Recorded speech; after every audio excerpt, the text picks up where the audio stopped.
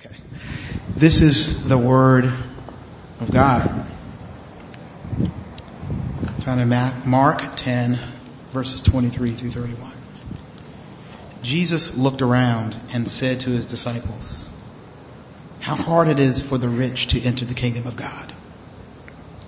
The disciples were amazed at his words. But Jesus said again, "Children, how hard it is to enter the kingdom of God. It is easier for a camel to go through the eye of a needle than for a rich man to enter the kingdom of God." The disciples were even more amazed and said to each other, "Who then can be saved?" Jesus looked at them and said, "With man, this is impossible, but not with God. All things are possible with God." Peter said to him, "We have left everything to follow you." "I tell you the truth," Jesus replied. "No one who has left home or brothers or sisters or mother or father or children or fields for me and the gospel will fail to receive 100 times as much in this present age, homes, brothers, sisters, mothers, children, and fields, and with them persecutions, and in the age to come eternal life. But many who are first will be last, and the last first." This is the word of God.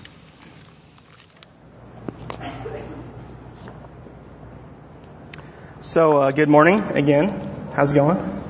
What's going on with y'all? My name is TJ Turner, as Howard said. I'm an intern at Christ Central. I thought about getting a t-shirt that says intern because last time I was up here, I kept trying to promote myself to elder. But I didn't go through with it. But, this is my first opportunity to bring the word to you. So I thank you for listening. Hopefully you will. I'm a little nervous, so if y'all will bear with me. I don't know what happened. I thought I was going to have cue cards in the front, but that didn't come through, so I've got notes. So if these all fall off, I might need a minute, but we should be all right. Anyway, today we're continuing the sermon series on the kingdom of God and the mission of the church that we started a few weeks ago. It's been an amazing series already as we've seen and learned about some of the really essential aspects of the kingdom of God and about what it is. And that's certainly true today as well, as we come to see and come to learn about the kingdom of God as a community. It'd be hard to overestimate how central and how important this is, because the reality we'll see is that this community that God's kingdom is the only place that we can really come to make sense of the world. It's the only place where we can come and where our experiences can fit in with the things that we read in the Bible and make sense of it all. As you may have noticed already in your life, it's our experiences that usually are the problem. We've learned so far about worship in the kingdom, evangelism, and about God's Word. The problem so often for us is to reconcile those things with the experiences in our life. But as we look at this passage today and as we come to see God's community and what it is, we'll start to see that these things really can make sense. Let's pray. God, you are the Father of all your children that you graciously drawn to yourself. And as we come together as part of your community, as part of a new family, we pray that you give us eyes to see your truth, and that you would open our hearts to understand, and that you would be so gracious as even to speak through me this morning. In your Son's name we pray. Amen. Now, to give you an idea what I'm talking about, I remember when I was in college, I was involved in the campus ministry, and every week we would meet. We'd have a time, kind of in a large group like this, we'd have a time of fellowship, we'd have music, sometimes we'd have some skits, there would be somebody who would get up and talk. And almost every week, a different student would get up and share their testimony. They talk about the things that God had done in their life. A lot of times they would talk about what they were like before they came to know Christ, what their life had been like in the past, and the things that God had done, how He had worked to bring them to where they are, to bring them a lot of times to a place of brokenness and of emptiness so that He could lead them into repentance and lead them to Christ. Sometimes these would be really dramatic stories. We'd see people's lives radically changed. Sometimes they'd be pretty simple, and it would just be that someone came to a simple realization that the gospel they'd heard for years was really true.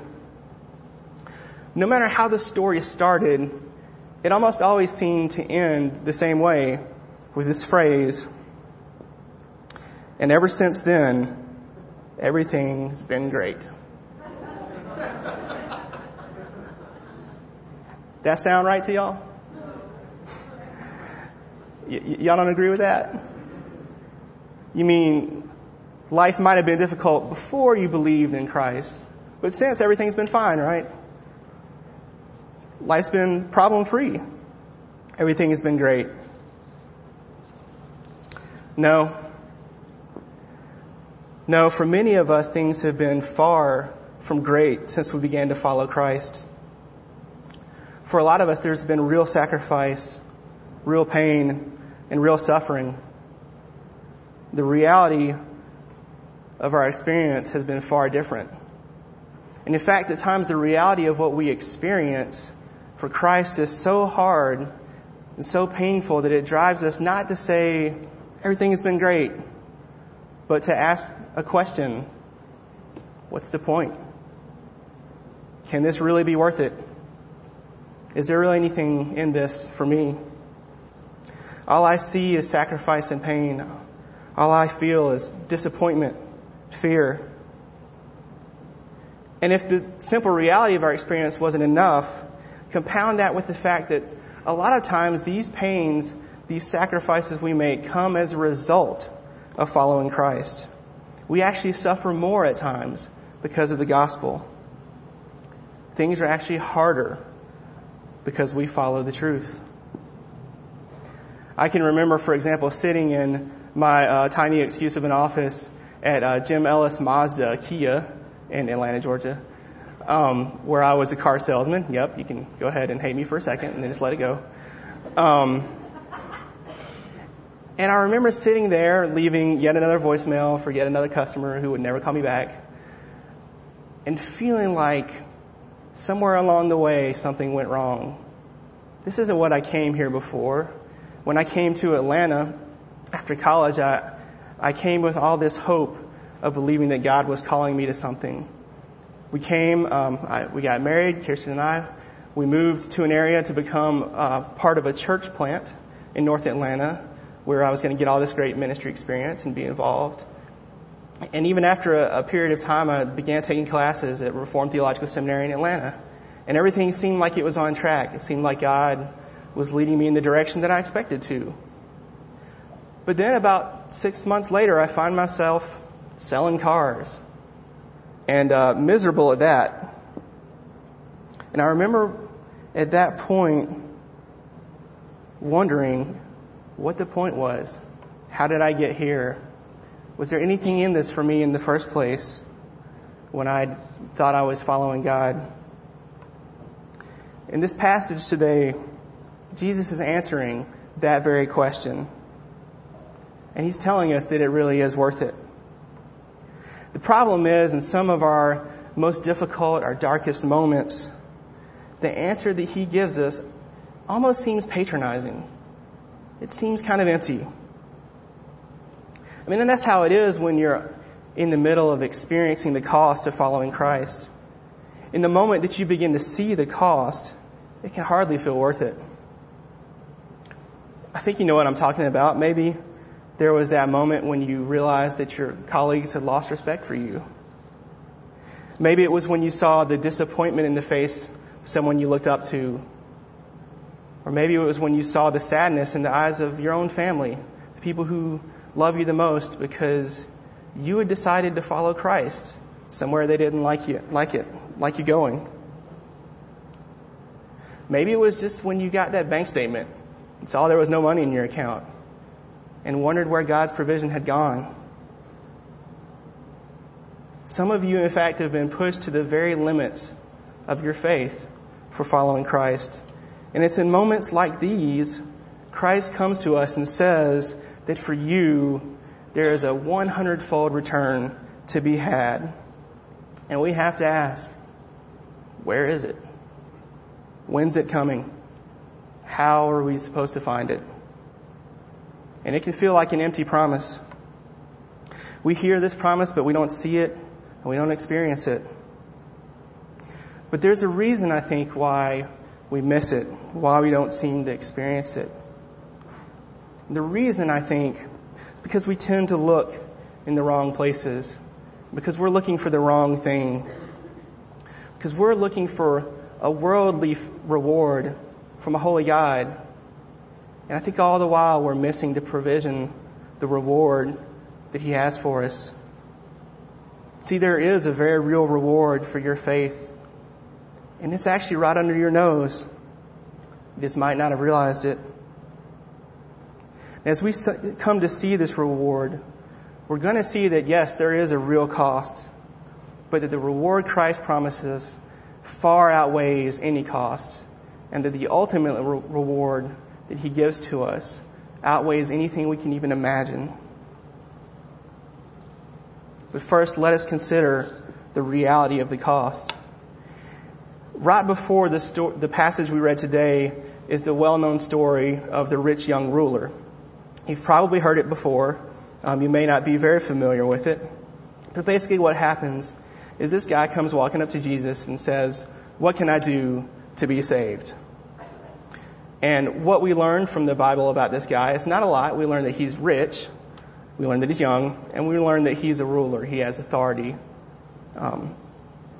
And you have to understand that according to the Jewish understanding of things in Christ's day, this guy had it together. Riches were a blessing from God. They showed that God's favor was on you, that His presence was with you. This guy was young, he had authority, he had wealth, the appearance of God's blessing, and even obedience to the law. I mean, heck, even Jesus liked the guy. Jesus looked at him and said, "Yeah, I love this guy. He's awesome." Certainly the disciples think they've hit the jackpot.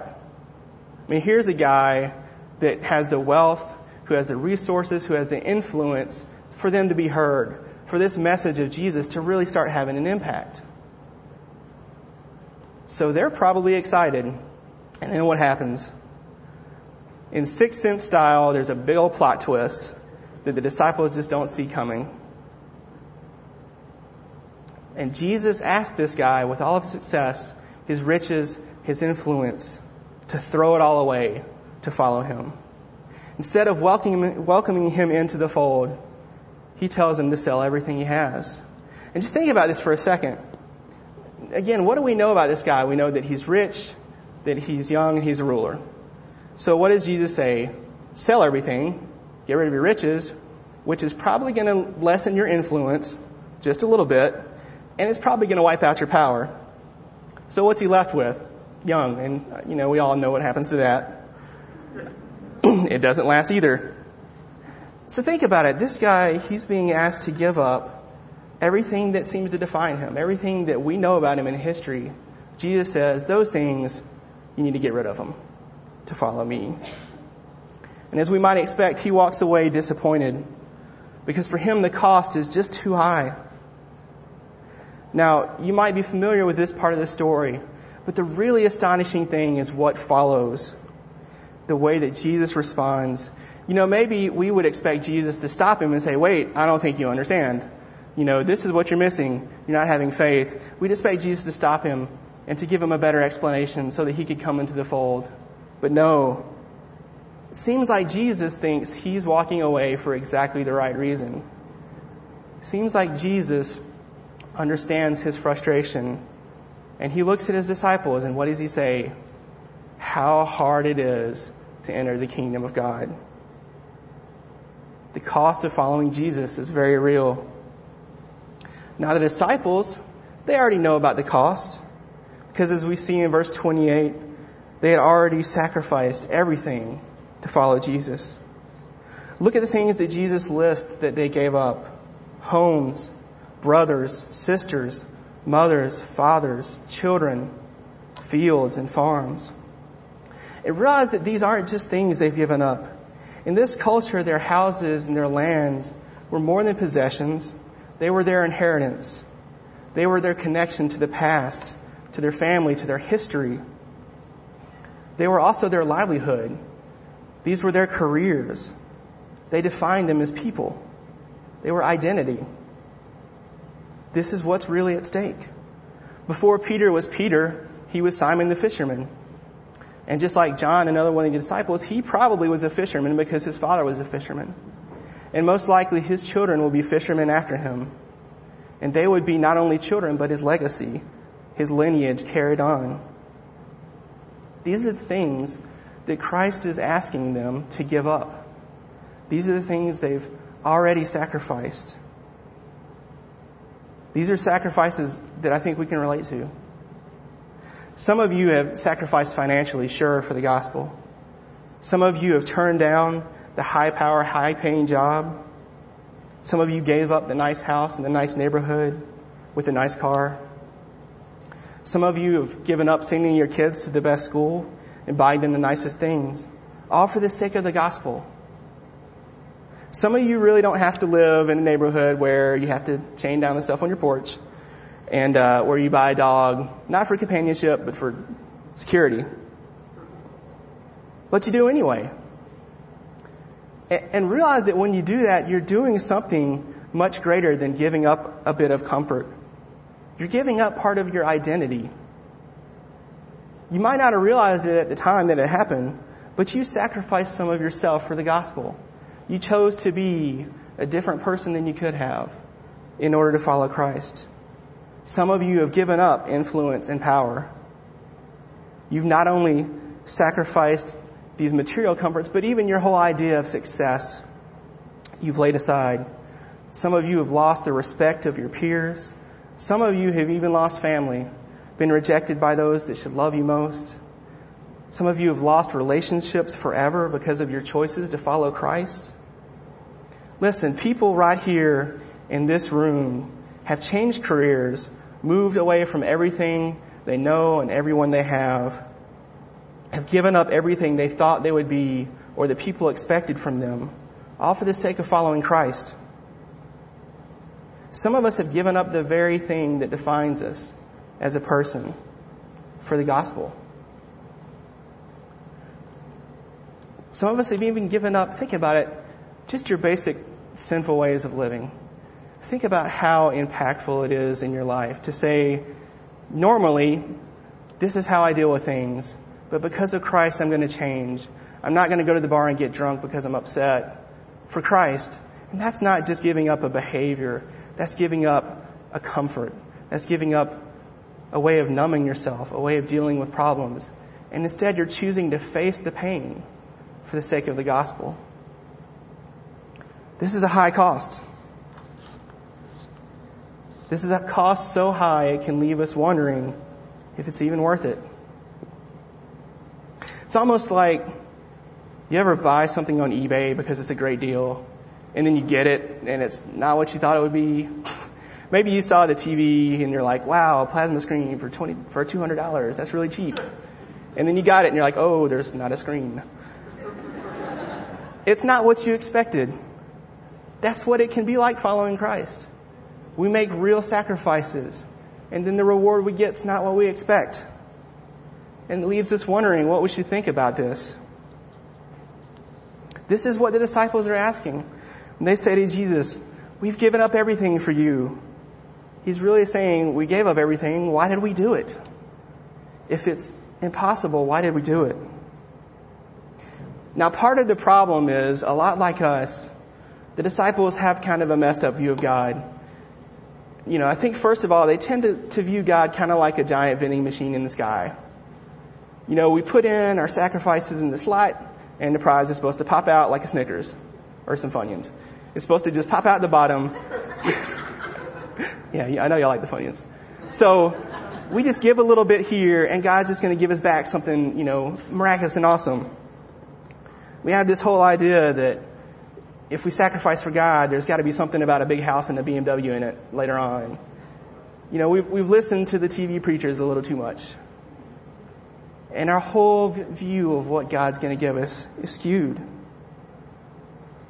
And look what happens to the disciples. Look how their idea of God is devastated when they see that the very things they expect to be the reward, influence, power, wealth, the things they saw as connected to the kingdom of God, those are the things that Jesus says have to be given up. Those are the things that he says are a hindrance to coming into his kingdom.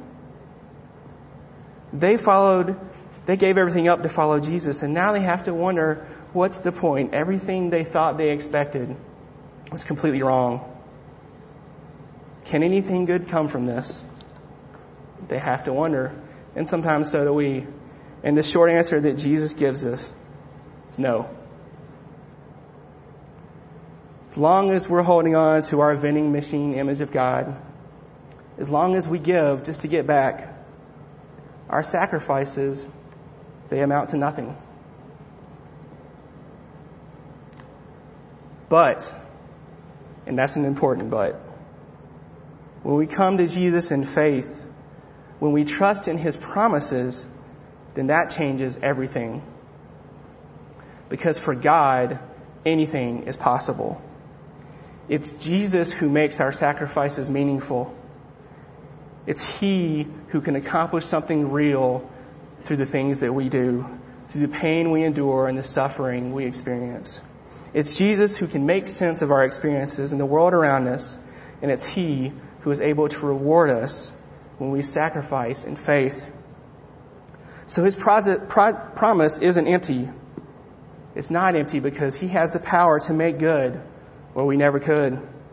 Because the promise is dependent on the power of God, we can take it seriously when he promises a reward.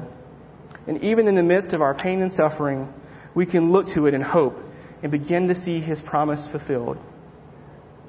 But again, where is it? Where are we looking? Why don't we see this reward if it's real? How do we miss it? Again, we're looking in the wrong places for the wrong things. We're not looking for what Jesus really promised. Again, we listen to the TV preachers too much, and now we expect things to be different. We expect that reward. Maybe we just expect that things will get a little easier, that we'll be able to pay our bills, that things will stop going wrong so often. Maybe that sin won't be so hard anymore, that we can just get past it. But Jesus tells us our reward comes in the midst of persecution. We're rewarded in this world right now that's still broken. And somehow, some way, we're rewarded in a way that makes sense of all that. So where? Where is it? What should we be looking for? Well, the important question really is where. Because when you begin to look in the right place, you start to see the fulfillment of Jesus' promise is taking place right now, this very moment. Once you know the right place to look, you can realize that God is rewarding you right now with infinitely more than you've sacrificed. It's happening right now, right here in the church. You see, it's in the church. It's in the community of God, the community he has made me and you part of. It's here that we receive the reward for all our sacrifices. Think about it. Think about the things we've lost for the gospel. Family, friends, homes, identity, a place to fit in, a heritage. Where else do we find all of those things multiplied to us? You see, the payoff that you're waiting for, the reward for all the sacrifice that you hope for and that you cling to, you want to see it? Look around. It's right here. Family and friends that you've lost, right here, received back many times over. Financial security that you have lost, repaid in the care of the church. Identity, security, purpose that you have sacrificed for the gospel, restored and rewarded right here in the church. The hope of the small but painful sacrifices you make, they don't always seem worth it, are realized right here. Whether you choose to abandon the illusion of success and security, or whether you simply chose not to get drunk the other night when you were really in a bad mood, the payoff is right here. Real success, Real security is found here in the lives of others who are changed because of your sacrifices. Real comfort, real reconciliation is found here with the people who sit with you in the midst of your pain, with the people who listen to your problems. Real identity is found here as a child of God, as a part of God's kingdom of children who are made priests, His community of brothers and sisters. New community, real acceptance, a new family, a new place to be made who God made you to be. It's right here.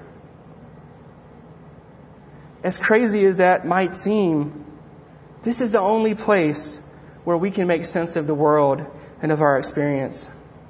This is the community that God is creating in the world. Here, people are being restored, being made new, being made into what God always intended you to be. Here you find a new home, a new place to belong, a new identity, a family to be part of, and a purpose to pursue. Right here you trust in a future that will never end, a legacy that will last forever. And real provision is found right here, whether you gave up the pursuit of wealth or maybe you just gave up the hopelessness of poverty. The answer is found right here. Where do I even begin to talk about the people who've had rent paid, who've had cars given to them, who've literally found money on their doorstep, who've had power turned back on, bills paid, groceries, medication, gas paid for. People go to counseling, they're emotionally restored, relationships are healed, people overcome their pain, their bitterness is let go of, right here through the work of God's community. If you've ever been in a place where you've really wondered if it was worth it, stop and look around and see what God has done in this community. See the lives that have been changed in the community that He has created, and you'll find your answer. And that's not all. As amazing and miraculous as this really is when we begin to see it, this is only the temporary reward. You see, this reward of community in all of its beauty is just a taste of what's to come. There's in fact an even greater reward that we are promised. A reward that exceeds anything we can imagine.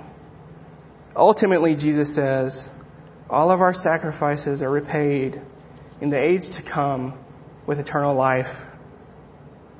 Now listen, to get this, we've got to stop for a second and take all of our misconceptions about heaven. Think about what we normally picture, okay? When we think about heaven, maybe we think about ourselves floating around in a cloud with a little harp and some wings. And, maybe singing some old hymns to out-of-tune piano. All these weird conceptions that we picked up with the halo. Come on, y'all, you know about the halo and the wings. I want you to take all of those things like a piece of paper and I want you to ball them up and throw them in the trash. Because that is not it. Again, if you want to see what heaven looks like, if you want to see what the reward of eternal life really means, then look around. Because this community, though far from perfect, is a taste of what's to come. Eternal life isn't some esoteric, angelic existence in the clouds. Eternal life is the ultimate restoration of God's people to a perfect, sinless, and complete community with God Himself. Eternal life is to be in the very presence of God as a community, as a family, as Christ's own body, in worship of our glorified King, with every imperfection washed away, all sin conquered, all pain and death itself destroyed forever. Eternal life is what happens. The Bible says the dwelling of God is among men, and He comes into our presence, and He brings us together as a community in worship of Him forever and ever. This is our real hope. This is the real payoff. This is what's really in it for you. Our sacrifices for Christ are repaid beyond imagination in unhindered joy in the presence of God as a community, as a family. This is what we're being saved for. This is the ultimate mission of the church. Listen, this is God's ultimate mission on this planet. Do you get that? This is what God is doing in all of history. He's building a church for Himself to worship Him in His presence. This is God's work, and you are called to be a part of it. You are giving the blessing of being a part of God's plan of redemption for all of history, for all of the universe. This is God's number one mission. Listen, you're not called to some secondary minor thing that God's working in Noda, in Charlotte. You are part of God creating a people for Himself, restoring broken people to wholeness, to be who they were intended to be, to worship God in His presence forever and ever and ever. If you have suffered rejection for the gospel, this is ultimate acceptance. If you've lost relationships, this is ultimate family. Everyone who has sacrificed comfort or wealth or success or respect, for everyone that is given a part of their identity, who has lost something that used to define them, this is ultimate restoration. This is recreation. This is the new family, your new identity, ultimate community. Listen, some of you have risked your own health and safety, security for the sake of God, for the sake of the gospel. This is life indestructible. This is no more pain, no more tears, no more death for all of those who follow Christ now in the midst of a broken world. And this is the work that's accomplished by Christ. Understand that this is why Christ came to earth. This is why He became a man and suffered and died for us, to make a way for us to be a part of His community where there was no way. In our power, this restoration is impossible. It's only in the power of God and the power of Christ that this can be accomplished. Remember what Jesus said, for man, this is impossible. Because of our sin, we're left like the rich young ruler, clinging to something for life, clinging to identity to save ourselves. And sometimes we cling to it so hard that we become bound to it, and we just can't let it go.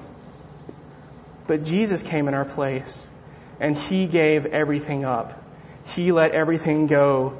He laid aside His own identity as God in order to be like us.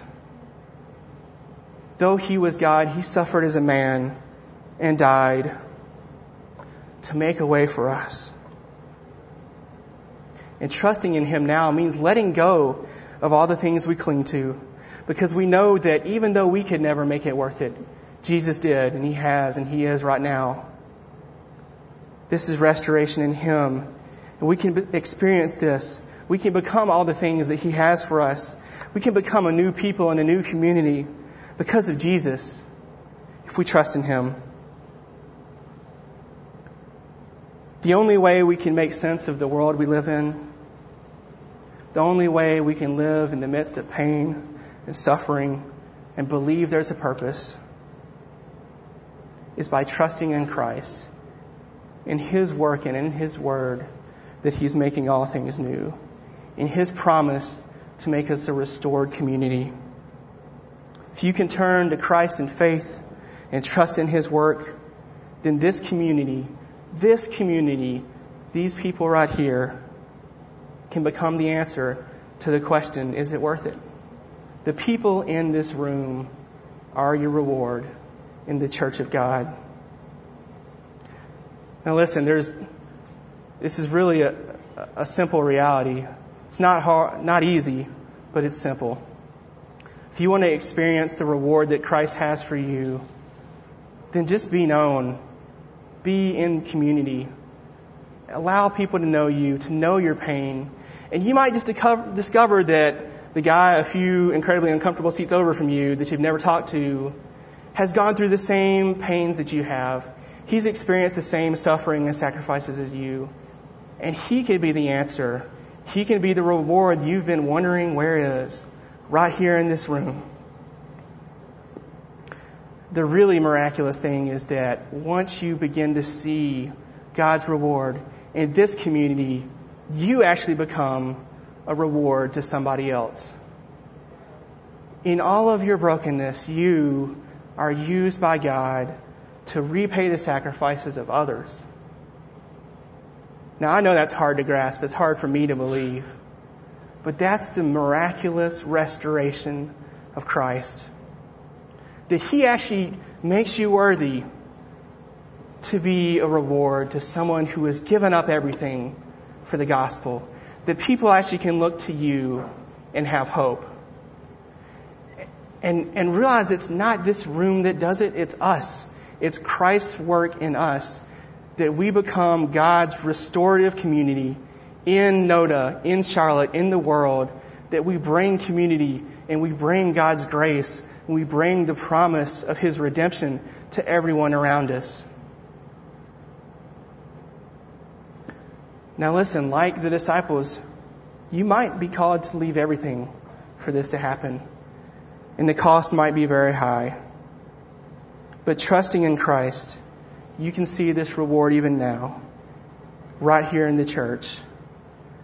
And trusting in Christ, you can have hope in the ultimate restoration that is to come, where there's no more pain, no more sin, no more death. This is your hope if you can trust in Christ. Let us pray. God, it is your work of redemption, your restoration, that makes it all worth it. We praise you in the name of Jesus, that you are making all things new. In His name we pray. Amen.